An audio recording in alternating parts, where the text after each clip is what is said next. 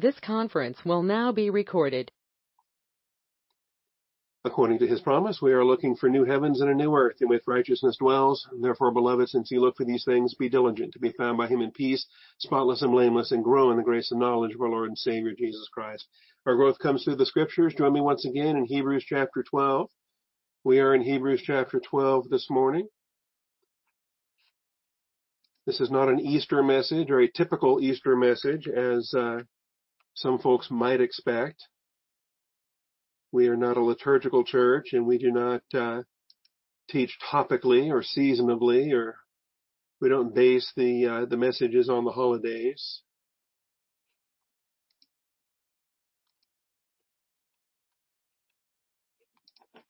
All right.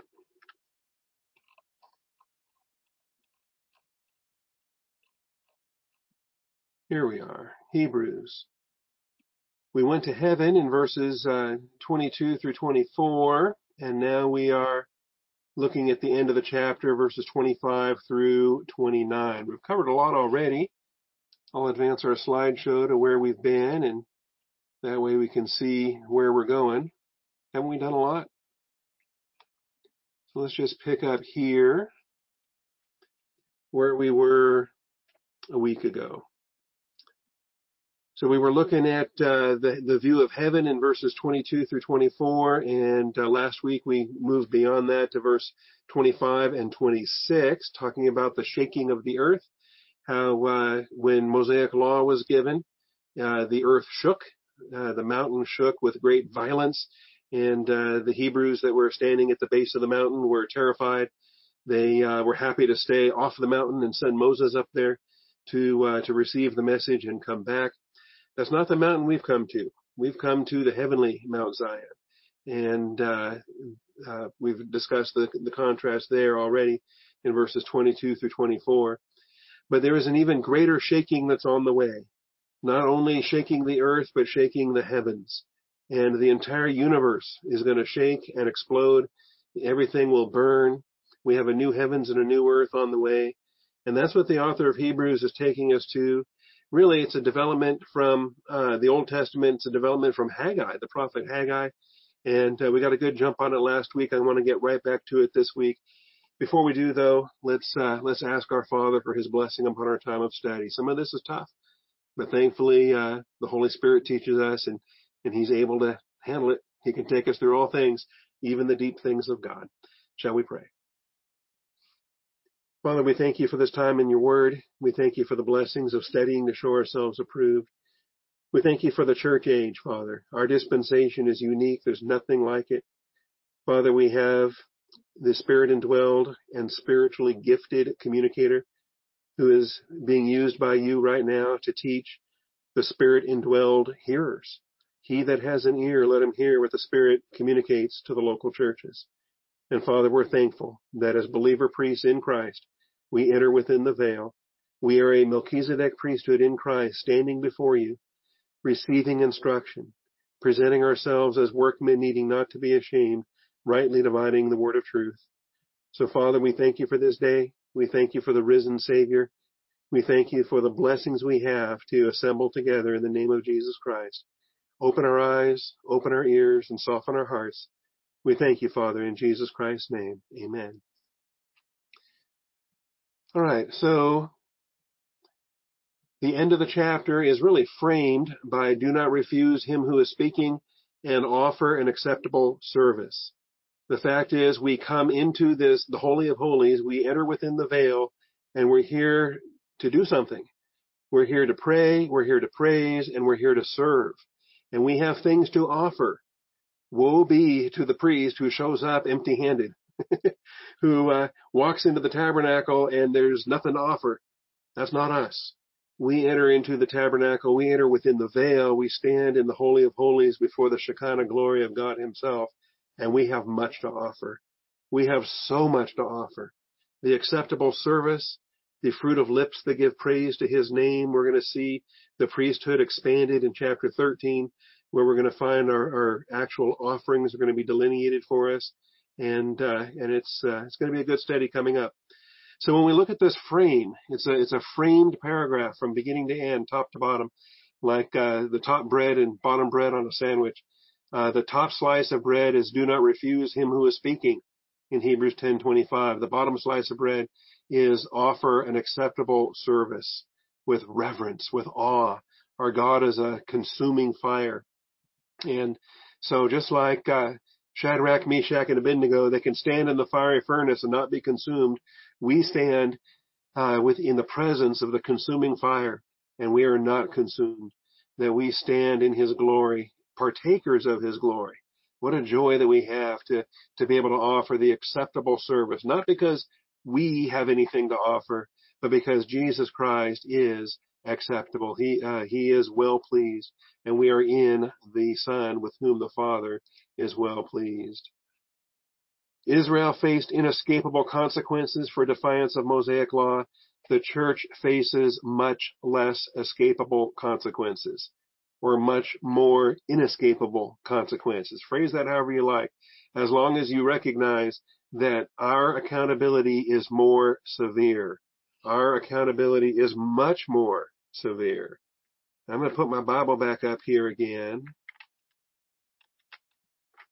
so we can see these verses that we're looking at in Hebrews 12:25. See to it that you do not refuse him who is speaking. Refusal is a rejection. Refusal is a disdain. Refusal is a stealing. It's a fraud. It's withholding when we're supposed to give honor to whom honor is due. It is due him. Our attention is due him. And when he is speaking, he commands our attention. He commands our worship. He commands our allegiance. He commands everything. And so when we refuse him, that is the ultimate blasphemy. It is the ultimate ingratitude. Look at everything he's done for us. How should we refuse him? In how do we think we're going to get away with refusing him? Because the Old Testament saints didn't get away with it. If those did not escape when they refused him, and they were refusing an earthly warning. They were refusing from Mount Sinai when God descended to Sinai and gave them 10 commandments and the tablets and the whole law. When they refused him, they faced judgment. They faced death. They were stoned. They were put to death. If they did not escape, much less will we escape. Much less will we escape. And so we are much less escapable. Our consequences are severe because our warning is not coming from an earthly mountain. Our warning comes from Mount Zion, the heavenly Jerusalem, the city of the living God, where you and I are as New Testament believer priests. So the accountability is much more severe. And that was our material last week. We move on to verse 26. The earth shook when the Mosaic law was given, but the universe is about to shake. Oh, that a word today. Now, it's at least 7 years away. It's at least 7 plus 1,000 years away. But there is coming a destruction of the heavens and the earth. And since these things are to be destroyed in this way, what sort of people ought we to be? It's the warning that we have in 2 Peter chapter 3. The universe will shake when the unshakable kingdom is manifest. And so we have what would otherwise be perhaps an obscure prophecy. I mean, who pays attention to Haggai? Isn't Haggai a minor prophet? Why are we paying attention to Haggai? And yet, minor prophet though he may be, I'm sad that he gets that label, in Haggai chapter 2,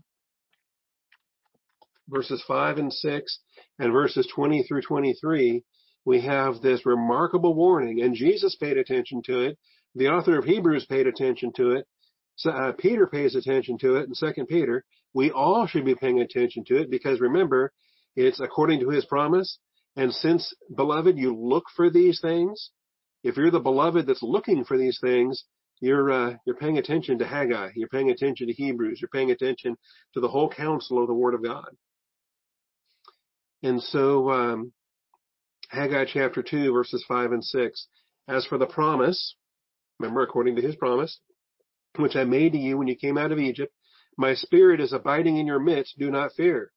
For thus says the Lord of hosts, once more in a little while, I am going to shake the heavens and the earth, the sea also and the dry land.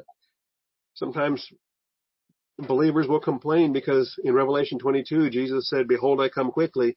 And they say, "Man, it's been 2,000 years. What do you mean I come quickly?" Well, in God's standard, it's still just a little while. And Haggai is even earlier than Revelation 22. So you've got to add another, 400 years on the other side of Revelation for the prophet Haggai. So once more in a little while, once and only once. Remember, he promised, the rainbow says he's not going to flood this world ever again, but he has also promised he's going to destroy us by fire. He's going to destroy the world and the universe, not just the earth, but the heavens and the earth, the sea also, and the dry land. That's the millennial earth that has a sea. The new earth doesn't have a sea. When you go down to verses 20 through 23, also in Haggai, you get to the end of the book. The word of the Lord came a second time to Haggai on the 24th day of the month. So he gave the first message on the 21st day of the month, and then he waits 3 days to repeat the message and give the message again on the third day. See, here we are, Easter Sunday, on the third day that our Savior rose again. So that's my Easter connection. All right, here we go. On the third day, the 24th day of the month, saying, "Speak to Zerubbabel, governor of Judah, saying, I am going to shake the heavens and the earth." It's a great promise to Zerubbabel. Zerubbabel, the very humble king, the son of David, who could not sit on the throne of David. So he governed Jerusalem as a governor of the province, a province of the Persian Empire. And if you think about it, it's a very humble man that's able to do this. You know, you think about today's prime minister, Bibi Netanyahu. He's not seated on the throne of David. He is governing the modern nation of Israel, and he's overseeing the Knesset. He is not the son of David on the throne of David, but he is serving as the leader of the Jewish people in the Jewish homeland. Similar circumstance for Zerubbabel, very humble. And unlike Netanyahu, Zerubbabel is a born-again believer. I don't believe that Bibi is. I want him to become saved. But this is what we're looking at. He's entitled to the throne of David, but he never claims it. He never takes it. It's waiting for he's in faith, looking for the coming of the Messiah, coming of Jesus, the greater son of David, who will be the King of Kings and Lord of Lords in the millennial kingdom. Zerubbabel will be his signet ring in the millennial kingdom. And that's a blessing too.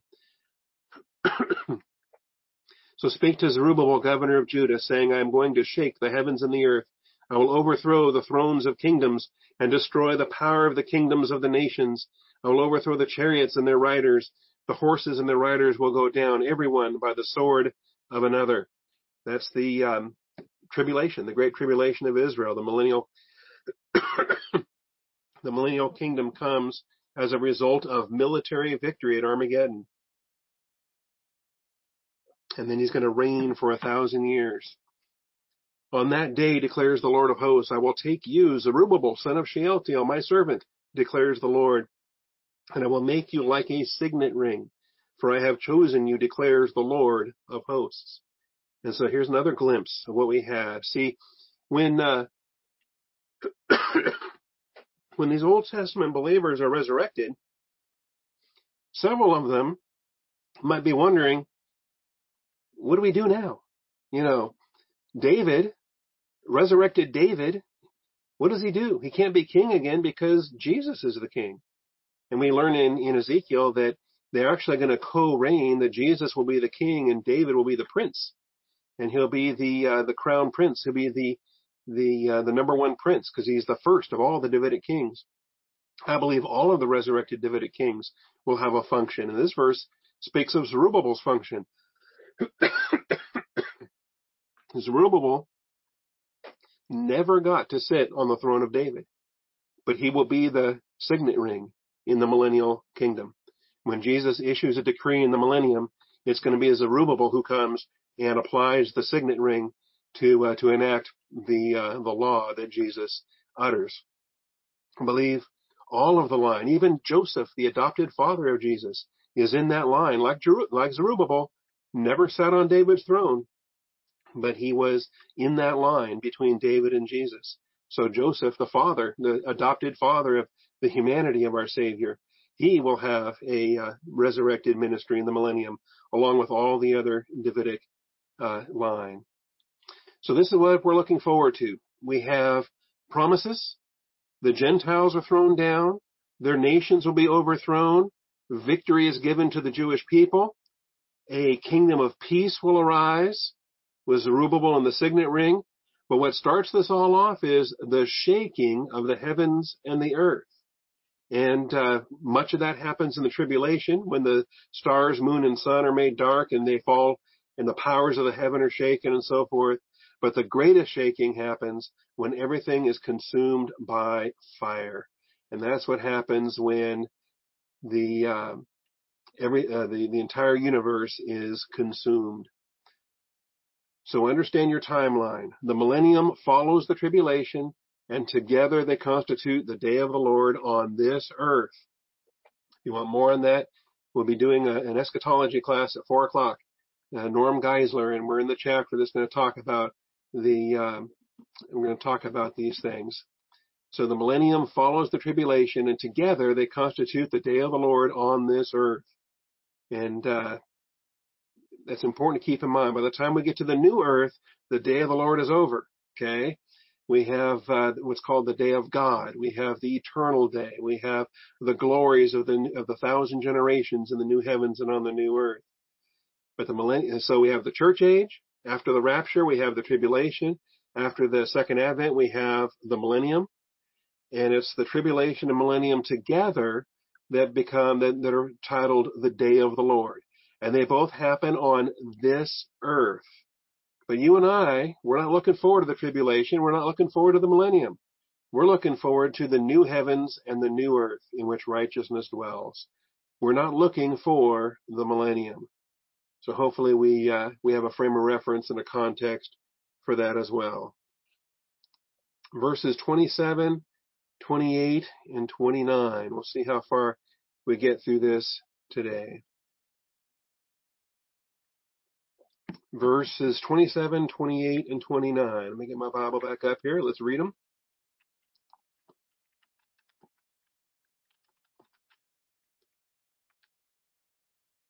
Hebrews 12:27. So this expression, yet once more. Notice what the author of Hebrews is doing here.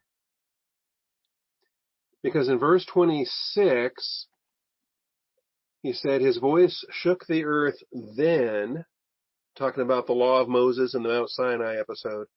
But now he has promised, saying, yet once more I will shake not only the earth, but also the heaven. And so the author of Hebrews says, this expression, yet once more, denotes something.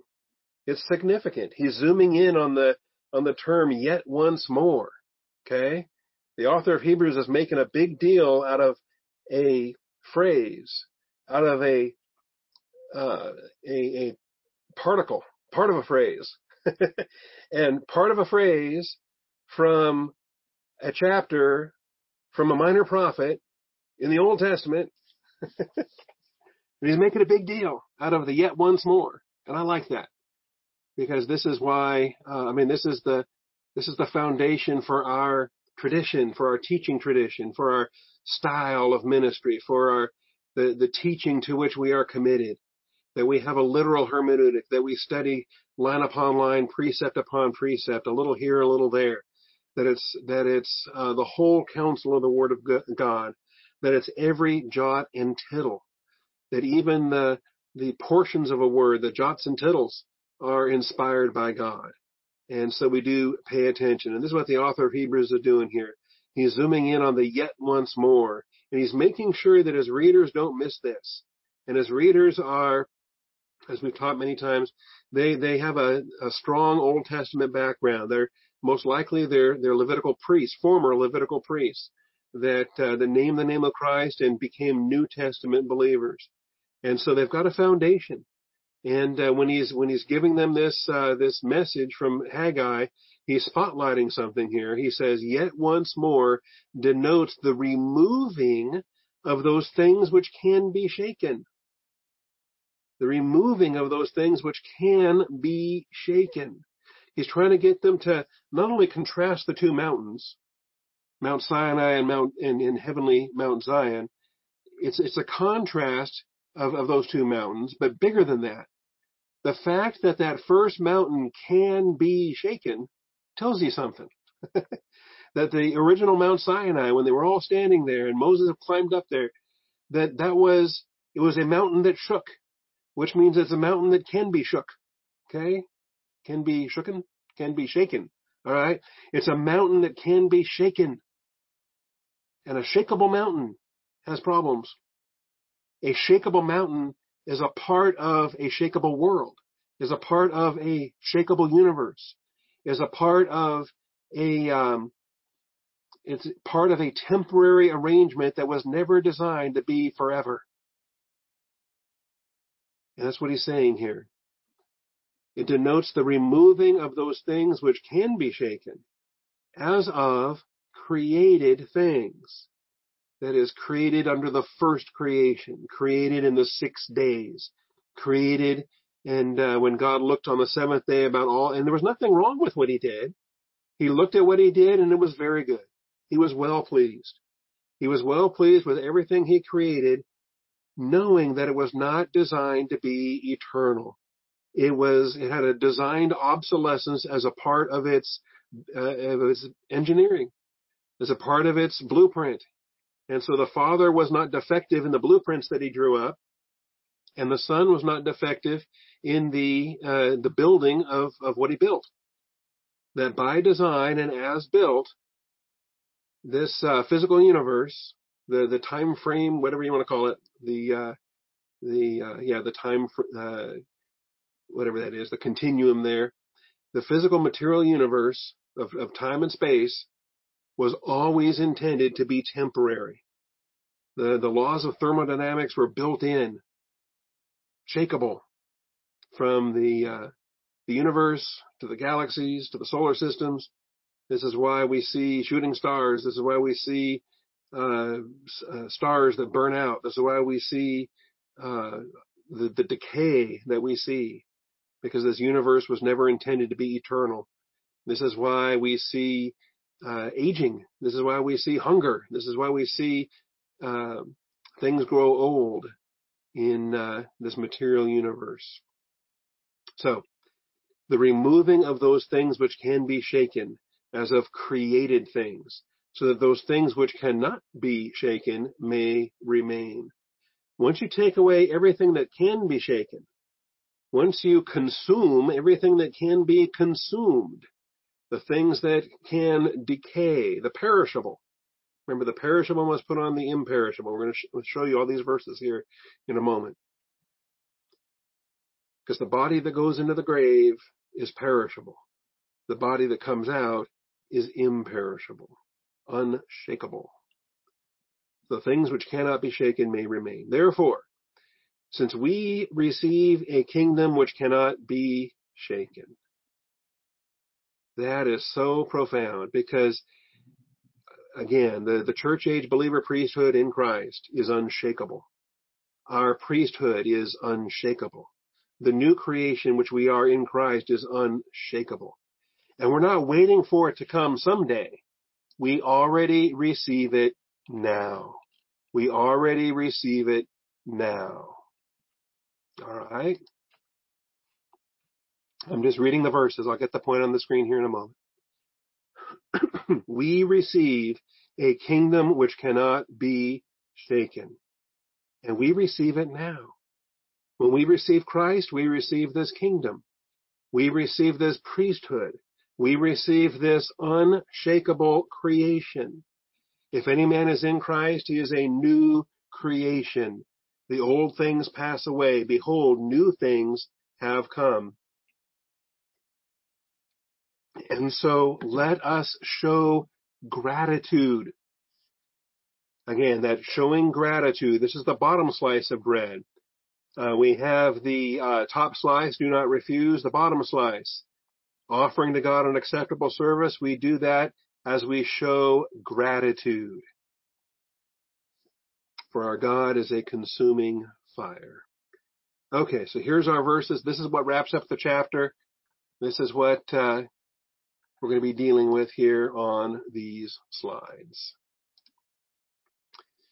The author of Hebrews keys in on Haggai's expression yet once more to spotlight a coming cataclysmic cosmic change. It is a coming cataclysmic cosmic change. And this should grab our attention. This ought to be our focus.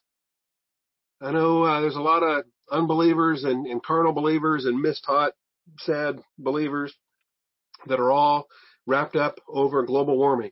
They're all just, consumed over global warming or climate change or whatever they're going to call it next. And that's not our issue. We don't sweat that at all. It doesn't bother us a bit. The issue is the destruction of the heavens and the earth, the removal of the things that can be shaken. That's what our attention is to be fixed on. And this is what the author of Hebrews is spotlighting.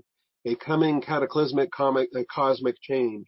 Not just the burning of everything, every molecule on this planet, but every molecule in the universe. Every molecule on every planet, in every galaxy, in the full expanse of the material universe. It's all being consumed. The very spiritual and material fabrics of reality will be made new. Spiritual and material fabrics of reality will be made new. And just consider that we have the material fabric of reality. We also have the spiritual fabric of reality. As the angels function in the heavenly realm, the angels populate the heavenly dimension. The heavens and the earth are going to be consumed. And is this only the material universe, or is it the angelic spiritual realm as well that has to be made new? Well, I believe it's everything. Everything is everything except God Himself in His own existence. So the very spiritual and material fabrics of reality will be made new. God is the only unshakable being until He creates other unshakable beings such as you and I in Christ. So, let's remind ourselves what these verses are talking about.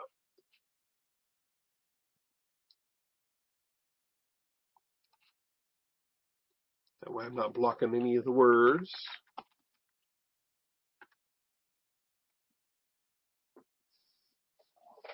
2 Peter 3:10. I don't usually recite this at the beginning of Bible class, but here we have it. These are the verses that lead up to according to His promise. Verse 10 says, "The day of the Lord will come like a thief, in which the heavens will pass away with a roar, and the elements will be destroyed with intense heat, and the earth and its works will be burned up.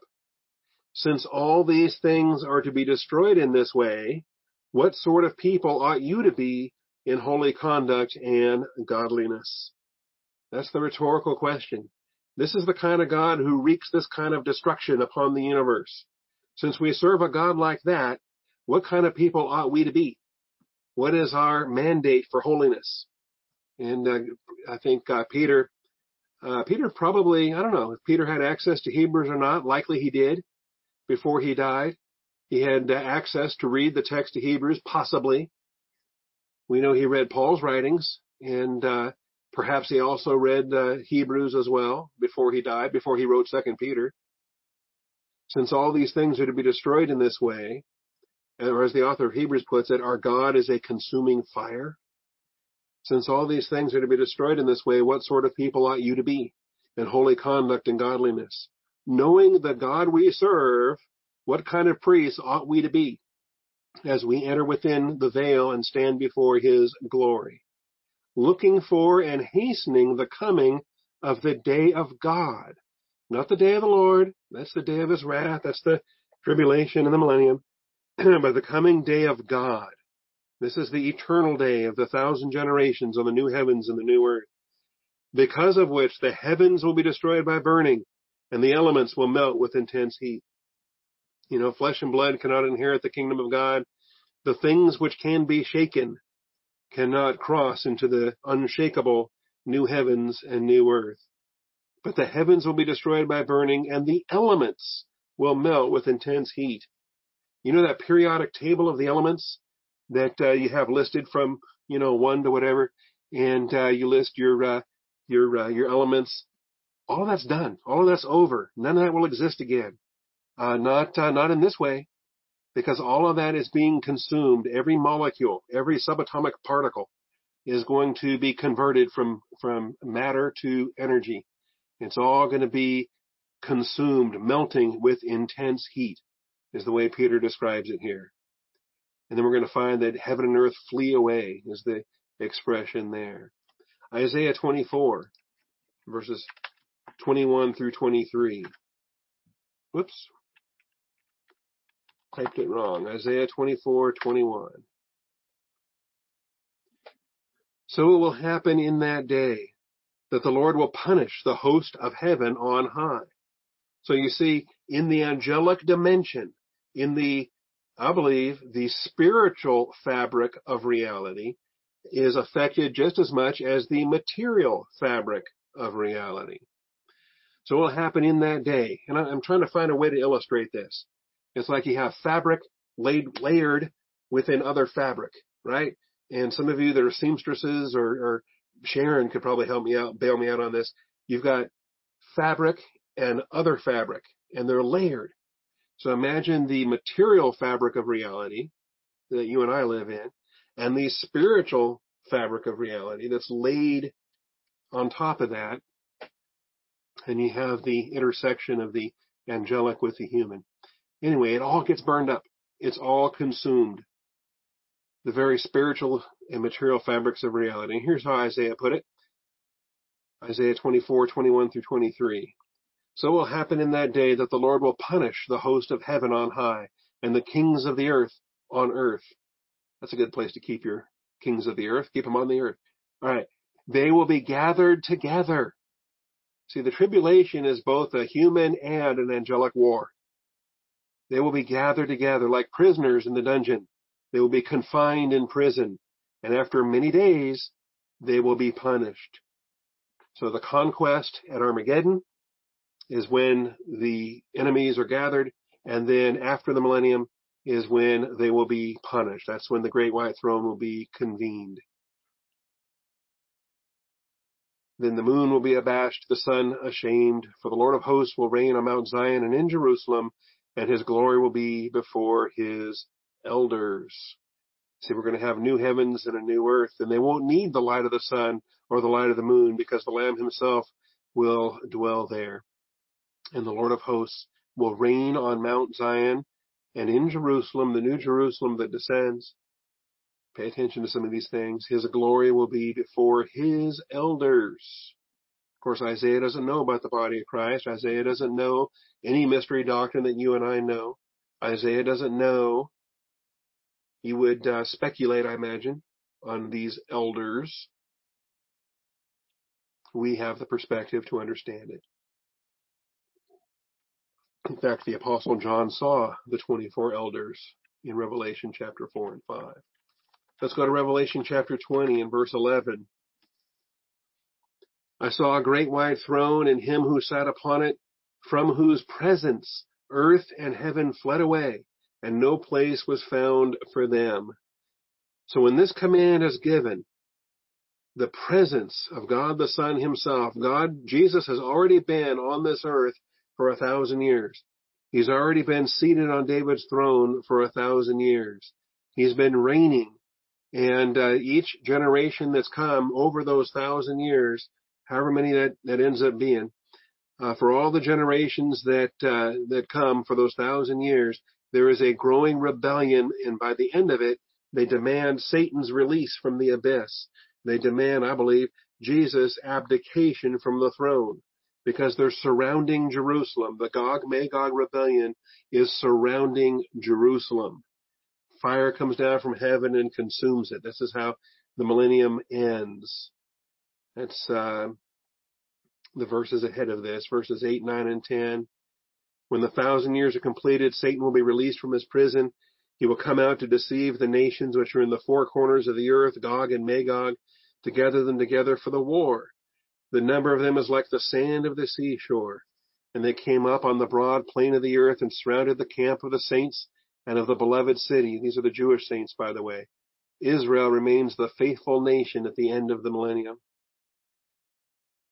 The camp of the saints and of the beloved city, and fire came down from heaven and devoured them. Remember, he who sits in the heavens laughs, and he sends the fire to consume the Gog-Magog rebellion. And the devil who deceived them was thrown into the lake of fire and brimstone, where the beast and the false prophet are also. And they will be tormented day and night forever and ever. It's eternal conscious torment. There is no annihilationism. The beast and the false prophet have been there for the last 1,000 years, and they're still there at the point when Satan arrives. Then I saw a great white throne, and him who sat upon it, from whose presence earth and heaven fled away, and no place was found for them. So in the destruction of in the shaking of the universe, in the consumption of the spiritual material fabrics of reality, everything is consumed, everything is gone. Everything is gone, and it's fleeing away from the presence of Jesus Christ. And he is now seated on a great white throne. And this is what we're looking at. All right. Now, how do the believers cross over? How do the living saints, how do they survive this? How do they cross over from the old earth to the new earth? What's their translation like? Well, this verse doesn't tell us. So we kind of model it in different ways, and we discuss different possibilities. But that's the description. Heaven and earth fled away, and no place was found for them. So there's nowhere. There's just Jesus on the great white throne. And I saw the dead, the great and the small, standing before the throne, and books were open. Another book was open. They're not standing on the earth because the earth is gone. This is in between the destruction of the earth and the creation of the new earth. The destruction of the heavens and the creation of the new heavens. There is literally nothing beyond God, beyond the Jesus on his throne here, and us with him. Remember, thus we shall always be with the Lord. And so the dead have to stand before the great white throne, and these books are opened. All right, then we get to Revelation 21. I saw a new heaven and a new earth, for the first heaven and first earth passed away, and there was no longer any sea. And I saw the holy city, New Jerusalem, coming down out of heaven from God, made ready as a bride adorned for her husband. And I heard a loud voice from the throne saying, Behold, the tabernacle of God is among men, and he will dwell among them. They shall be his people, and God himself will be among them. He will wipe away every tear from their eyes. There will no longer be any death. There will no longer be any mourning or crying or pain. The first things have passed away. And he who sits on the throne said, remember, this is Jesus on the great white throne, Behold, I am making all things new. And he said, Write, for these words are faithful and true. He said to me, It is done. I'm going to go past verse 5. I'm going to get through verse 7. He said to me, It is done. I am the Alpha and the Omega, the beginning and the end. I will give to the one who thirsts from the spring of the water of life without cost. He who overcomes will inherit these things. I will be his God, and he will be my son. This is when Jesus Christ takes on the role of the Father for those 1,000 generations on the new earth. All things are made new. This is what we're looking forward to. And the reason why we are best equipped to look forward to this is because we already are a part of that new creation. 2 Corinthians 5, verse 17. Therefore, if anyone is in Christ, he is a new creature. The old things passed away. Behold, new things have come. See, the things that can be shaken are going away. The new things that cannot be shaken are on the way. And some of those new things are already here. That's you and me in our position in Christ. If anyone is in Christ, he is a new creation, a new creature. And he does not make our new creation, he does not make our new nature in Christ shakeable. Our new nature in Christ is unshakable. This is why you can't lose it. This is why we are eternally secure. I think it's an even greater reinforcement upon eternal security is the recognition of our new creation in Christ. It is unshakable. The old things pass away. Behold, new things have come. Understand that presently created things are shakeable. Presently created things are shakeable, subject to corruption. That's what shakeable is all about. Subject to corruption. The new creation is unshakable, not subject to corruption. The new heavens and the new earth will operate with new laws of thermodynamics. First law, second law, third law, however many. They're all, I don't know, the laws of thermodynamics. Maybe we'll have 12 in the new creation. I don't know. The new laws will be all new because everything is made new. And whoever memorized the list of laws on this earth, the present day physicists are going to be out of work when the new physics come along, and in the new heavens and on the new earth. 1 Corinthians 15, I've already referenced it. You know what I'm talking about. The body that goes into the grave, the body that comes out of the grave. Here's another Easter tie-in for you. Because the body that Joseph of Arimathea laid into the tomb was considerably different from the body that Jesus walked out of the tomb with on Resurrection Sunday. 1 Corinthians 15, verse 42, so is the resurrection of the dead. It is sown a perishable body, that's shakeable, perishable. It is raised an imperishable body, that is subject to corruption, not subject to corruption, not able to be corrupted.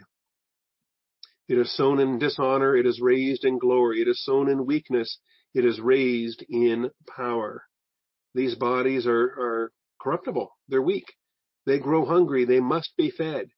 They are constantly decaying. If we don't eat, if we don't drink, this dying body with which we walk around in, it expires. It is a perishable thing. And not so in the new physics of the new creation. Sown in weakness, raised in power. It is sown a soulish body, natural body. It is raised a spiritual body.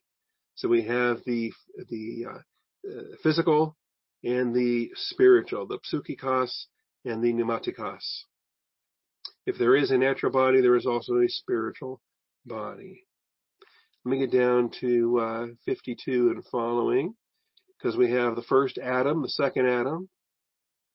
All of this is so critical that we get this. And by the way, if there was no first Adam, this is why we can't compromise with the evolutionary crowd. If it's good to you by way of the zoo and there was no literal Adam created in the image of God as the first Adam, well then we can't be saved by the second Adam. And the whole theology of our redemption is predicated upon the first Adam and the second Adam. And sadly, when liberal Christianity tries to create a theistic evolution, what they're creating is a atheistic, satanic compromise with this fallen world. God says the wisdom of this world is foolishness. And I hope we're clear on that. So the first man is from the earth, earthy. The second man is from heaven. As is the earthy, so also are those who are earthy. As is the heavenly, so also are those who are heavenly. Just as we have borne the image of the earthy, we will also bear the image of the heavenly. We have this to look forward to in the resurrection. Now I say this, brethren, the flesh and blood cannot inherit the kingdom of God, nor does the perishable inherit the imperishable. This is why Isaiah put it that way, and this is why all the prophets, this is why Haggai said, the things that are shakeable, they got to go away. We got to replace it with what's unshakable, the unshakable kingdom. Because flesh and blood, anything shakeable, cannot inherit the unshakable. I tell you a mystery, we'll not all sleep, we will all be changed. In the moment, in a twinkling of an eye, at the last trumpet, the trumpet will sound, and the dead will be raised imperishable, and we will be changed. For perishable must put on imperishable, mortal must put on immortality. And when this perishable will have put on the imperishable, this mortal will have put on immortality, then will come about the saying that is written, death is swallowed up in victory. Death, where is your victory? Death, where is your sting? We sing in that song for 1,000 generations in the new heavens and on the new earth. All right, well, we still have verses 28 and 29. Therefore, since we receive a kingdom which cannot be shaken, we have this kingdom now. We receive it already. It's not here yet, but we've been rescued from the domain of darkness, and we've been transferred to the kingdom authority of His beloved Son. This was not long ago in Colossians chapter 1, we observed this, that we are no longer under the domain of darkness, even though we still live in a fallen world. We still function in fallen bodies in a fallen world. We are judicially remanded from that authority. We're no longer under the domain of darkness. We're presently under the kingdom authority of a kingdom that's not here yet. But the new creation is here because we're in Christ, and we're in that new creation as the new creation.